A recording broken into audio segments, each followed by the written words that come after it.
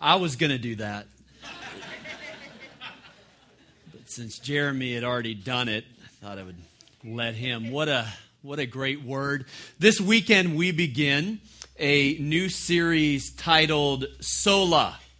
Sola Scriptura, Solus Christus, Sola Fide, Sola Gratia, Sola Deo Gloria. That may ring a bell. I kind of hope it does. In a couple of weeks, we recognize Reformation Sunday. And for a few weeks leading up to and a few weeks coming out of a Sunday that marks a reformation in the church, we're going to go back to basics. And we're going to talk about 5 solas. Now, it was a few years ago that I had the opportunity to visit the Castle Church in Wittenberg, Germany. It's actually there on Reformation Day. It was so cool.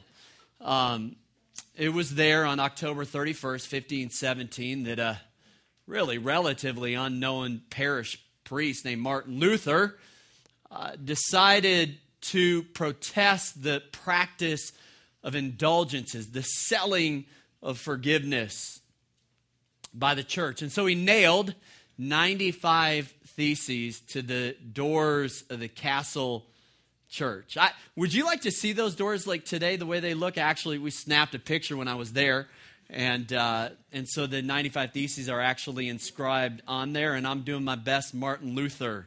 I don't know if that's how he nailed them on there, but that's kind of my deal. So we decided we're not going to do a 95-part series. But instead, we're going to look at these 5 solas, which were really rallying cries of the Reformation. But more importantly than that, are right at the very epicenter of what we believe as Christ followers. And so I'm excited about these next 5 weeks. If you have a Bible, you can turn over to 2 Timothy chapter 3, verse 16, as we start out with Sola Scriptura. Now, I've never preached from my grandfather's Bible, but this is it. It's a big book. They made them big back in the day. No thin line. 77 years old, this Bible. And I don't know if you can see it real well, but oh man, this is a well-read Bible. In fact, it is taped together. I mean, it is falling apart. And it's funny because I don't even remember exactly what the old platitude was, but if your Bible's falling apart, your life probably isn't. Something like that. Or maybe a way of saying it is, a well-lived life, probably a well-read Bible. And I had a godly grandfather who led a well-lived life, and he had a well-read Bible. And so every once in a while, I'll do devotions out of his Bible. It's really one of my most treasured possessions. And what's neat for me is to see what he underlined, to see the books that had to be taped together because he read them so frequently, and to even he had a shaking condition. I don't even know what the medical condition was, but you couldn't even read his handwriting by the end of his life because it just shook. It was like scribbling, and so much of it I can't even discern what it says, but occasionally I can make out what's written in the margins of his Bible. And for what it's worth, I have a number of Bibles that over the years I've read through at different seasons. And I found that sometimes when I want to begin a new spiritual season, when I'm saying, God, I want you to do something new in my life, every once in a while I'll go out and actually buy a new Bible. And it's a way of me kind of tracking as I read through it. And then sometimes if I read through it more than once, sometimes I'll change color of pens or change the way that I underline or mark things. But I sure hope that, I don't know, maybe 77 years from now, someone will be preaching out of one of my Bibles. I don't know. But I wanted to preach out of it because I think adds a little bit of weight to this particular verse that we're going to read. 2 Timothy chapter 3 and verse 16. Now, I'm going to read it in 2 versions. Here's the King James. All Scripture is given by inspiration of God and is profitable for doctrine, for reproof, for correction, for instruction in righteousness, that the man of God may be perfect, thoroughly furnished unto all good works. Here's the NIV. All Scripture is God-breathed and is useful for teaching, rebuking, correcting, and training in righteousness, so that the servant of God may be thoroughly equipped for every good work. Up until my senior year of college, I was not a reader. I read books assigned by my teachers for my classes, period. Probably read a couple of dozen books as a kid growing up, and honestly, most of them were sports books with lots of pictures and statistics. I was not a reader. And then on one of our basketball trips, man, I don't even know why, I picked up an 800-page biography of Albert Einstein, and I became a voracious reader. I read about 250 books that year, and then I averaged about 150 to 200 books a year for the next 10 years. And still read about 75 to 100 books a year. Don't read as much. When I'm in a writing season, I don't read, but that gives me usually about 8 months of the year to read. Now, somewhere along the way, I read or heard that the average author takes about 2 years. There's about 2 years of life experience that goes into the average book. Now, I'm sure that there are some books that are a lot more than that and some books that are a lot less, but let's just say that a book is about 2 years of life experience. I remember when I first heard that, I remember thinking to myself, you know, like I'm pretty young. I'm trying to pastor this church. Like I don't have a lot of life experience, you know. I don't really know what I'm talking about, but maybe vicariously I can grow through reading. And then I had this thought, well, if I read 150 books this year, then, you know, I'm only a year older, but the truth is I've gained 300 years of life experience. There are about 5,000 books in my library. Now, some of them I've devoured, underlined, folded pages, read them more than once. Some of them I've skimmed. I'm about 10,000 years old. Now, I don't know that I've ever shared that with you when I'm speaking at conferences or talking to pastors. I think leaders are readers and readers are leaders. That, in a nutshell, is my philosophy of reading. Now, let me take that and let me apply it or juxtapose it with the Bible, because I think the Bible is a book that is a library itself. It's in its own category. It's absolutely unique.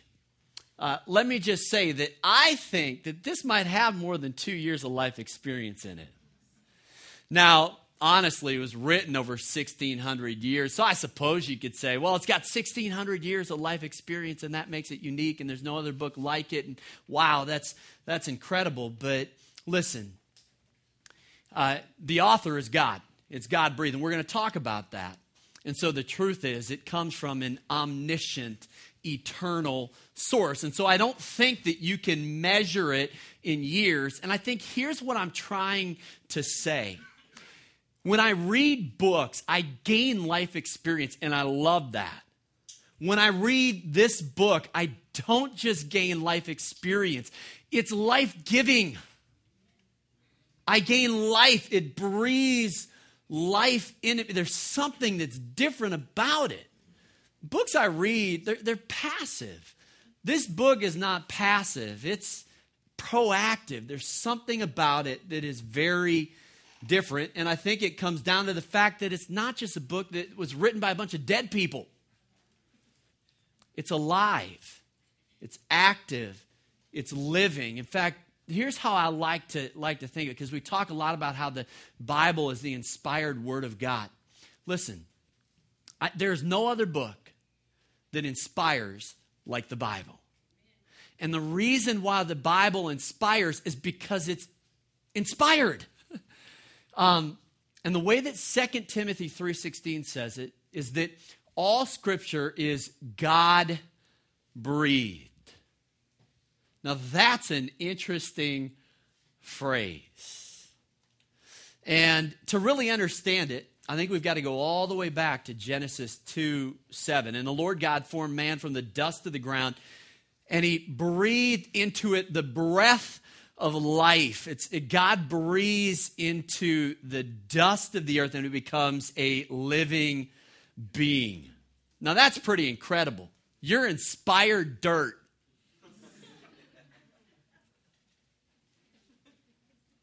Wow. Turn to your neighbor and say, you're a holy dirt ball. Something like that. Some of you, I just gave you permission to do it. Some of you have been wanting to do that. Okay, so God breathes into the dust, and the dust becomes a living being. And, I know some of you are here, and you're like, you have this kind of skeptical, kind of scientific mind. You're like, you expect me to believe that? What's your explanation? You have to have some cosmological argument. Everything came from something. And so whatever it is had to be pretty amazing, pretty miraculous. And Genesis tells us that God breathed into the dust. Well, just as God breathed into the dust, it's the same terminology. God breathed into these writers of Scripture and inspired them with words to write through their personalities, through their circumstances, through their experiences. But we believe, when we say that the Bible is inspired by God, that yes, there are more than 40 authors, by the way, from every walk of life, kings and farmers and shepherds and ex-cons and fishermen and prophets who wrote over a span of 1,600 years on 3 different continents in 3 different languages. Unbelievable. But there's one author. See, part of what's amazing about the book is that the fact that it speaks to thousands of controversial topics, and yet there's absolute harmony. Not only that, the fact that it's as relevant today as it was 1,000 years ago. The fact that, how many books do you know that could be read by people of every age? A 6-year-old, a 90-year-old, 47-year-old. They're all reading the same thing. Every ethnicity, every occupation, every IQ. Everybody here is included. Those with that real high IQ and those with the not as high IQ. Every personality type.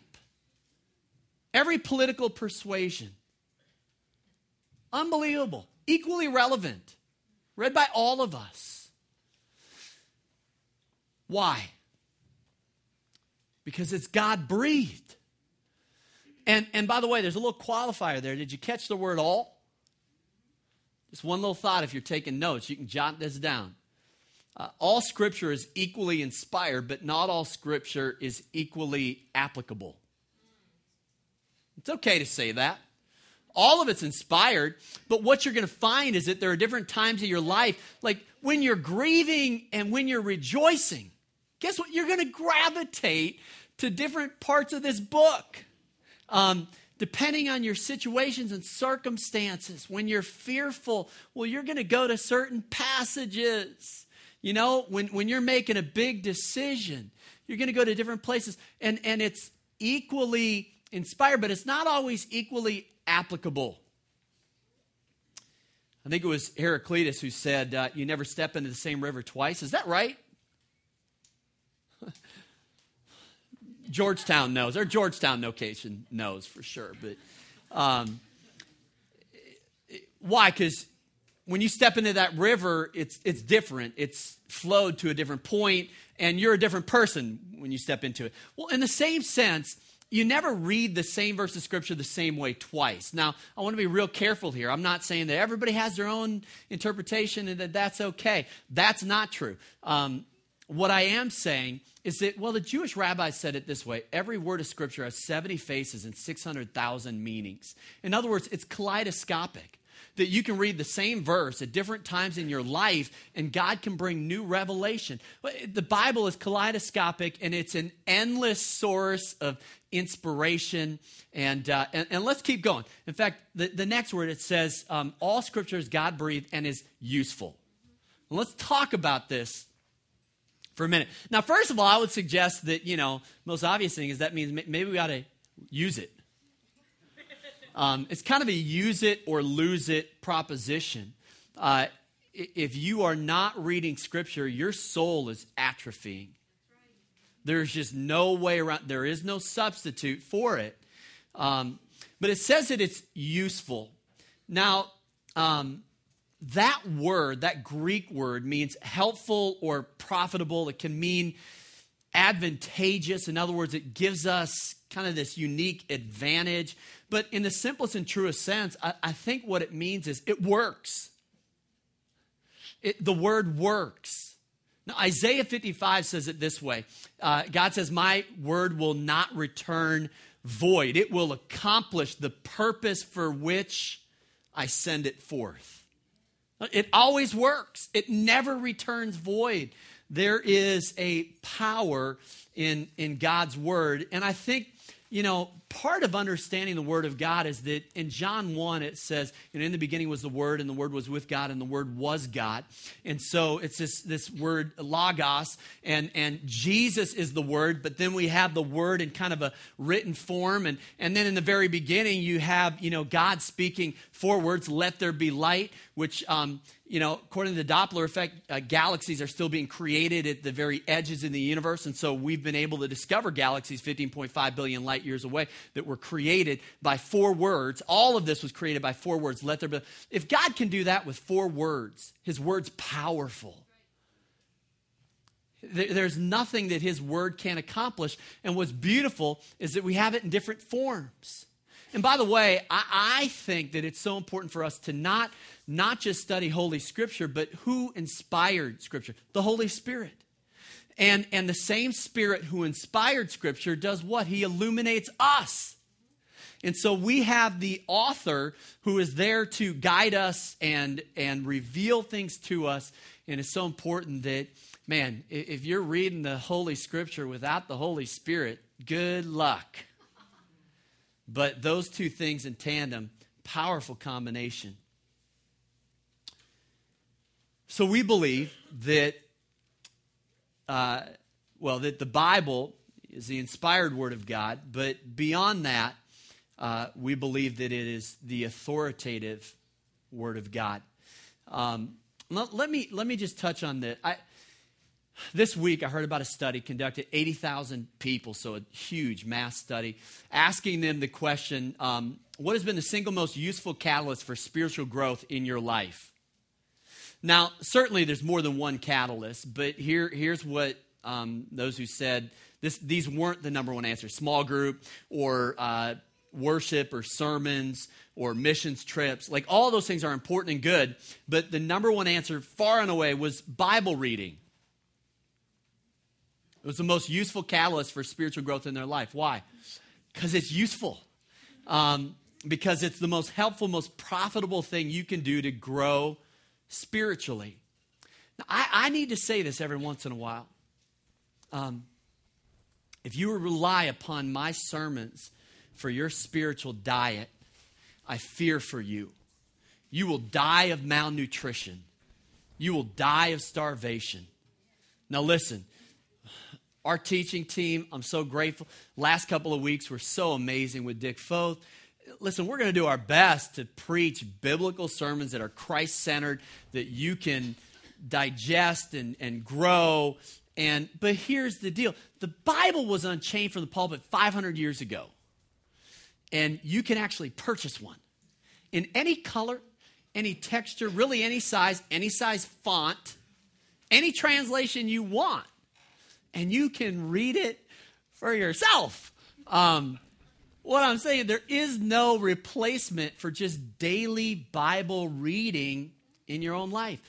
This week, my sister-in-law Amanda and my nephew Joey were over at our house, and we were sitting around the dinner table, and it was time for Joey to eat, and he's still eating the Gerber stuff. And so I just happened to be holding him. It was so fun because it's been years. My kids are a little bit older, and so I was holding Joey, and Amanda was feeding Joey, and doing the kind of spoon thing, going right into the mouth, and you got to scrape it off and kind of put the leftovers in there too. And she did not give me a single bite. No plane going into my mouth, because frankly, that would be weird. I know how to use a spoon. I have the ability to feed myself. I know it's remarkable. And yet I think sometimes we go to church and if we aren't careful, we have this mindset like, feed me. And listen, it ought to be a place where you get fed. But the truth is, all of us know how to use a spoon. And we have got to feed ourselves. And we got to do it on a daily basis. All right, useful for what? Well, let's talk about these 4 dimensions, and we're only going to get as far as we can go. So it says it is useful for teaching, rebuking, correcting, and training. Now, these 4 different words are kind of 4 different dimensions of usefulness, and there certainly is a little bit of overlap, but there's also some unique dimensions to it. And so the word teaching, interesting, it can be translated doctrine. So we believe the Bible isn't just the inspired Word of God. Simply put, we believe it's the final authority in matters of faith and doctrine. That's what sola scriptura means. And so I know that sometimes when you use the word authority, that like this is the authoritative Word of God, like some people bristle at that word. Like, don't talk to me about authority. But I think all of us have our own Bible, one way or the other, whether the Bible's the Bible. All of us have something that's an authority reference in our life. And for many people, let's be honest, in our culture, they are an authority unto themselves. It's called moral relativism, and how they think and how they feel, they are a law unto themselves, and they believe that they are the final authority. Well, they are their own Bible then. Now, for some people, it might be a political ideology or it might be a scientific theory, and I don't know, maybe that seems like more sophisticated or something, but you're still a Bible. You still have an authority reference. I think in our culture, one of the dominant authorities is they. I'm not kidding. Well, they say. Well, who's they?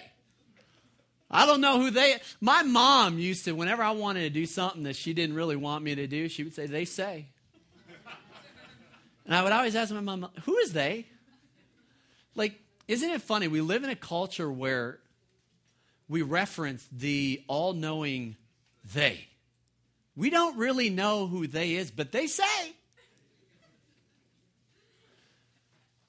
We don't need to be afraid of the word authority. Everybody has an authority in their life. C.S. Lewis said, don't be scared of the word authority. 99% of the things you believe on authority. The ordinary man believes in the solar system, atoms, and the circulation of the blood on authority because the scientists say so. Every historical statement in the world is believed on authority. None of us has seen the Norman conquest or the defeat of the Armada. We believe them simply because people who did see them have left writings that tell us about them. And so we believe them on authority. A man who jibbed at authority and other things, as some people do in religion, would have to be content to know nothing all his life.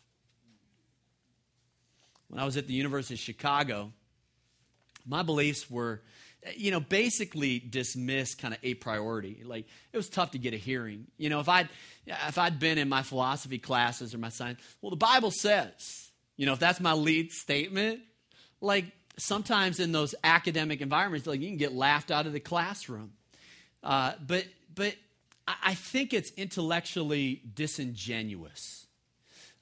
Ravi Zachariah says the same type of authority referencing is given by irreligious persons who also provide no defense for why their source is served as canonical for them.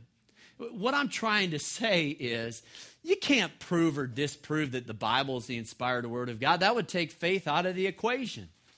But I have come to a place in my life after a lot of study, a lot of self-reflection, a lot of study of other religions and a variety of texts. I've just come to a place that I have made a conscientious decision that Scripture is the final authority in matters of life and doctrine. And so when I disagree with it, I'm wrong. And that's what sola scriptura means. It means this is our book. We're people of the book. This is our final authority. All right, you still with me? All right, useful for teaching or for doctrine is kind of the common translation there. For rebuking. All right, now here we go. It is useful for rebuking. Is it ever? Now, the word rebuking or to reproof means, here are three translations. You can jot these down. It means to investigate, to interpret, or to convict. And I want to talk about all three of these. This is a book that gets in your business. It gets in your face. It steps on your toes. You can't ignore injustice anymore. You can't hate your enemies anymore. You can't live selfishly anymore. You can't ignore your sin anymore. It won't let you. It won't leave you alone. It gets in your business and it gets in your face and it rebukes you. See, this isn't just a book that you read. It reads you. It reads your thoughts. It reads your motives. It reads your mail. You don't just investigate it. It investigates you. You are under investigation. You don't just interpret it. It interprets you to yourself so you know who you are. But I think many of us approach the Bible the wrong way. We want to dissect the Bible instead of allowing the Bible to dissect us. Now, let me take this idea of rebuking, and kind of a fuller explanation of that is in Hebrews chapter 4, verse 12. For the word of God is alive and active, sharper than any double-edged sword. It penetrates. I'm going to come back to that word. It penetrates even to dividing soul and spirit, joints and marrow. It judges the thoughts and attitudes of the heart.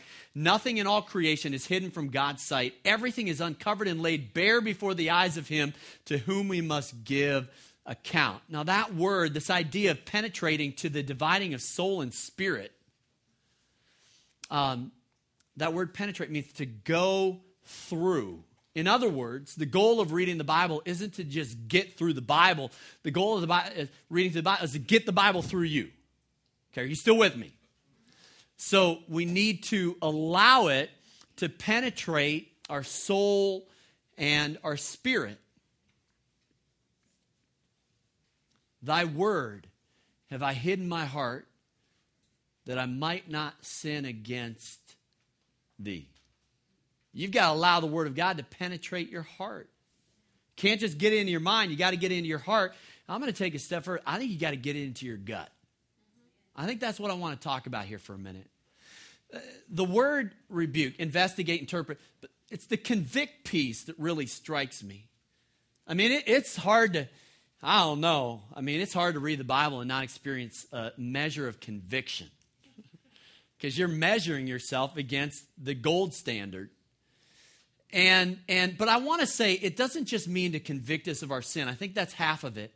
I think the other half is reading this book, studying this book, praying through this book until convictions are conceived in your spirit. Until what the Word of God becomes, what's in the Word becomes your conviction. I'll give you an example. This week I had the opportunity to go to the White House and see a screening of a film called 58. It's a documentary really of injustice and extreme poverty, highlights some of what's happening in different parts of the world, and it was incredibly moving. I think one thing that came through that film was the conviction in the filmmakers who produced it. It was pretty obvious that their hearts were breaking for the things that break the heart of God. We can't just pretend that there aren't people suffering from religious persecution. The 20th century was the bloodiest century in the history of the church. We can't just pretend that there aren't children dying of malnutrition, tens of thousands every day. We can't ignore that. we've got to not just read Isaiah 58, and that's where 58 comes from. It comes from Isaiah 58. We can't just read it. We've got to live it. Now, part of what I love is that the film is just called 58. It's so simple, but the website, live58.com, it doesn't say read58.com. We don't need to read it. We need to live it. We need to allow it to rebuke our spirits.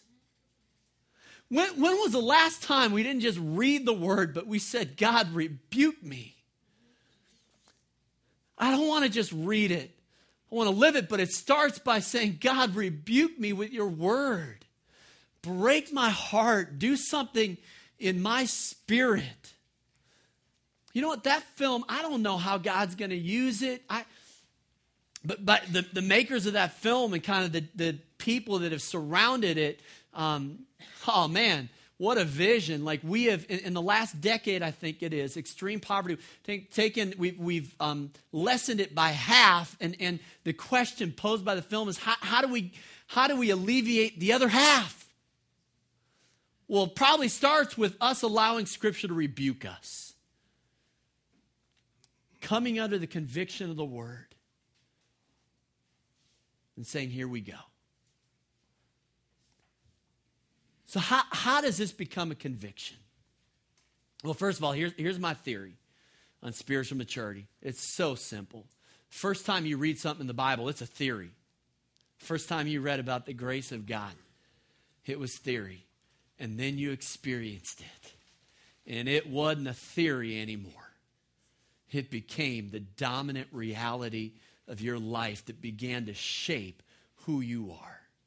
And then it didn't just become a reality, then it becomes a conviction. Man, other people have got to experience the grace of God. You know, the first time you read about the power of God, it was a theory. And in some instances, a theory that, like, can that be true? Like, can someone actually be healed by praying for them? Like, can God still do miracles? And then you experience it, and it's not a theory anymore. It's your reality. And then it becomes a conviction. Then you become hungry for the presence of God. You want to see the power of God manifested through your life because it's not a theory anymore. It's a conviction. It's that way with everything. Well, how does it become a conviction? A couple of ways. If you're taking notes, jot these down. First of all, the Bible wasn't meant to be read through. It was meant to be prayed through.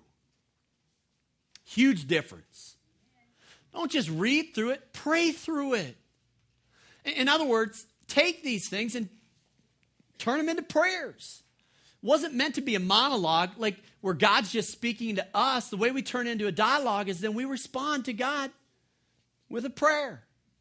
Can I just give you like the simplest example in the world? We got a little guy that's still a little afraid of the dark and a little bit afraid of being alone in his bedroom at night. So I take Philippians 4. I don't just read it to him.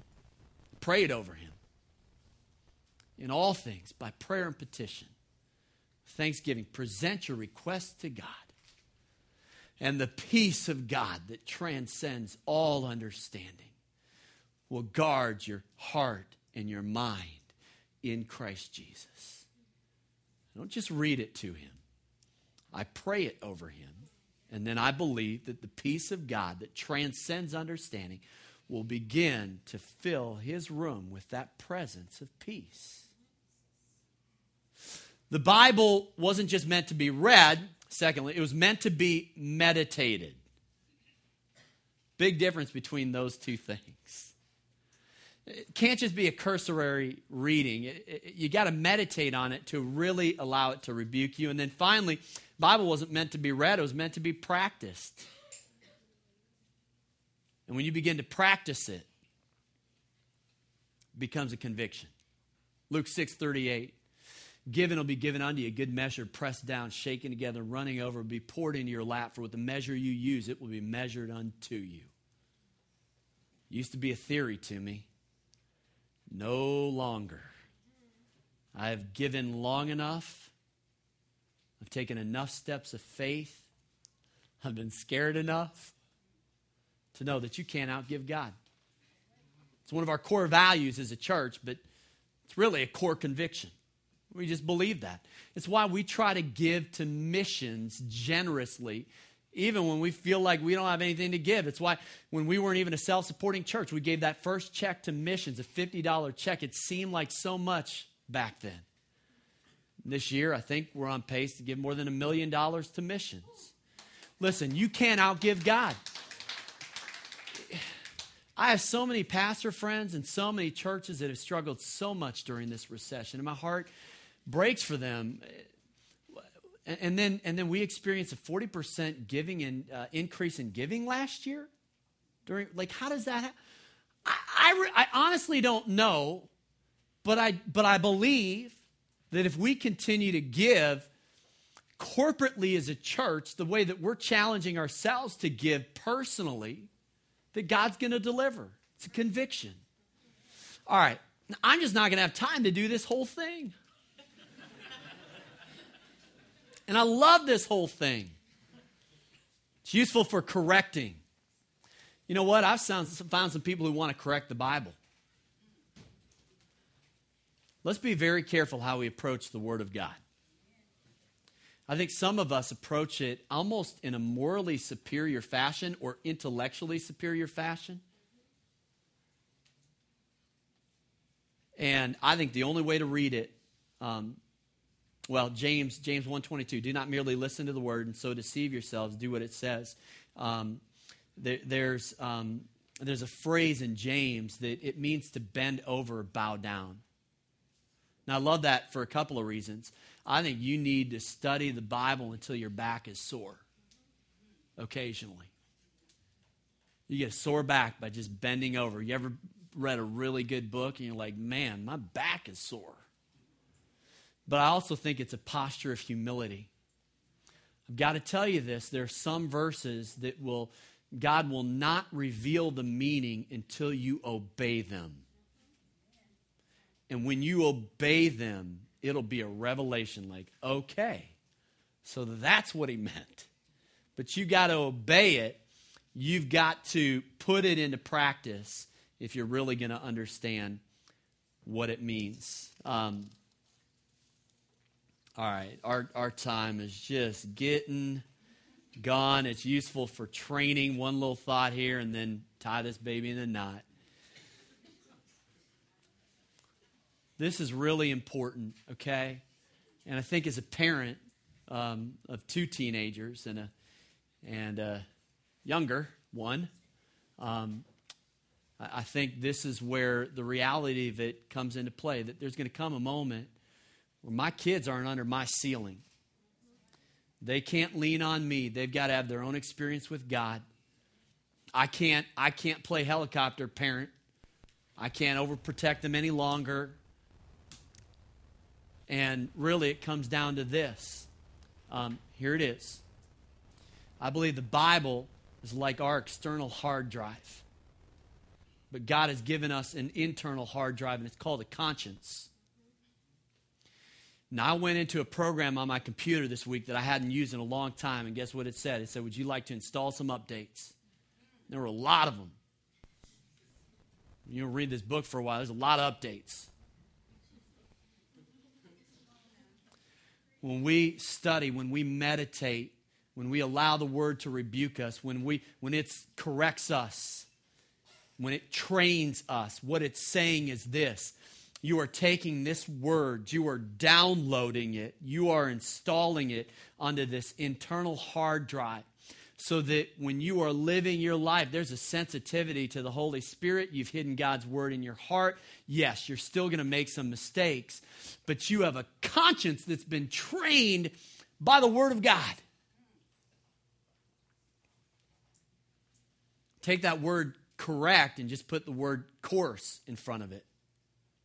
It's our GPS. It's like the spoken word that Jeremy did.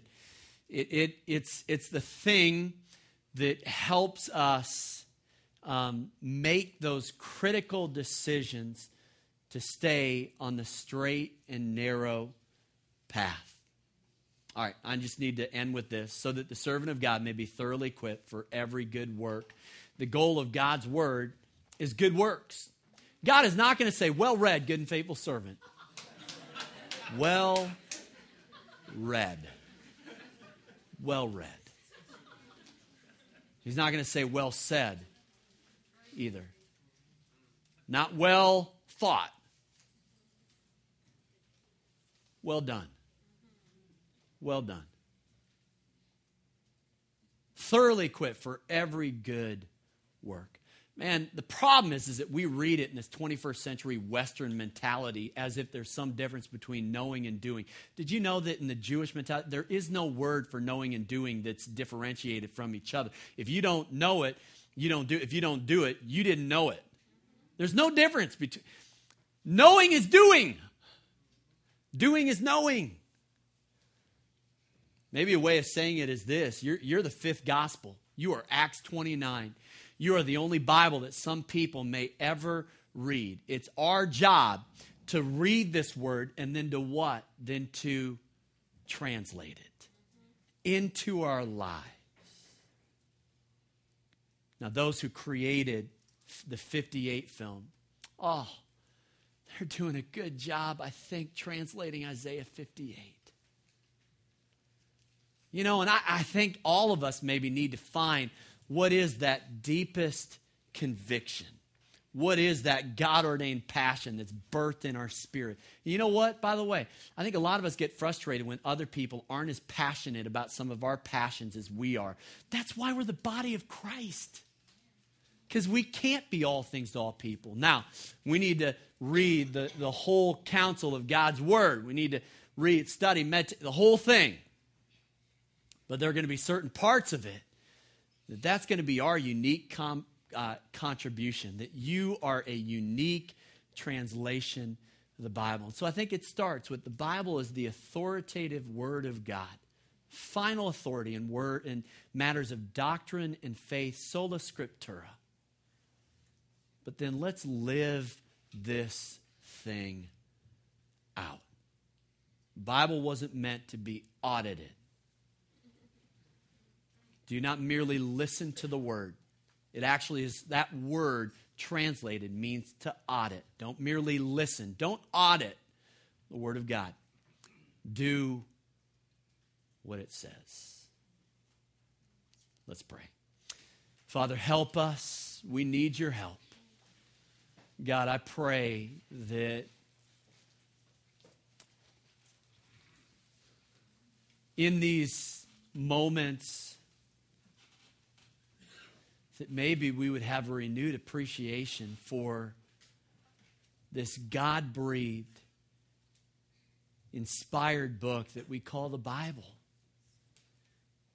That for so many of us, all too often, sits in a drawer or sits on a bedstand and maybe doesn't get opened as much as it could or should. God, I pray that your Holy Spirit would stir something in our hearts, just a renewed desire to know you, a spiritual hunger to seek you, and to find you in the pages of your Scripture. God, inspire us by your inspired word. Teach us, rebuke us, correct us, train us, so that we would be thoroughly equipped for every good work. In Jesus' name, amen.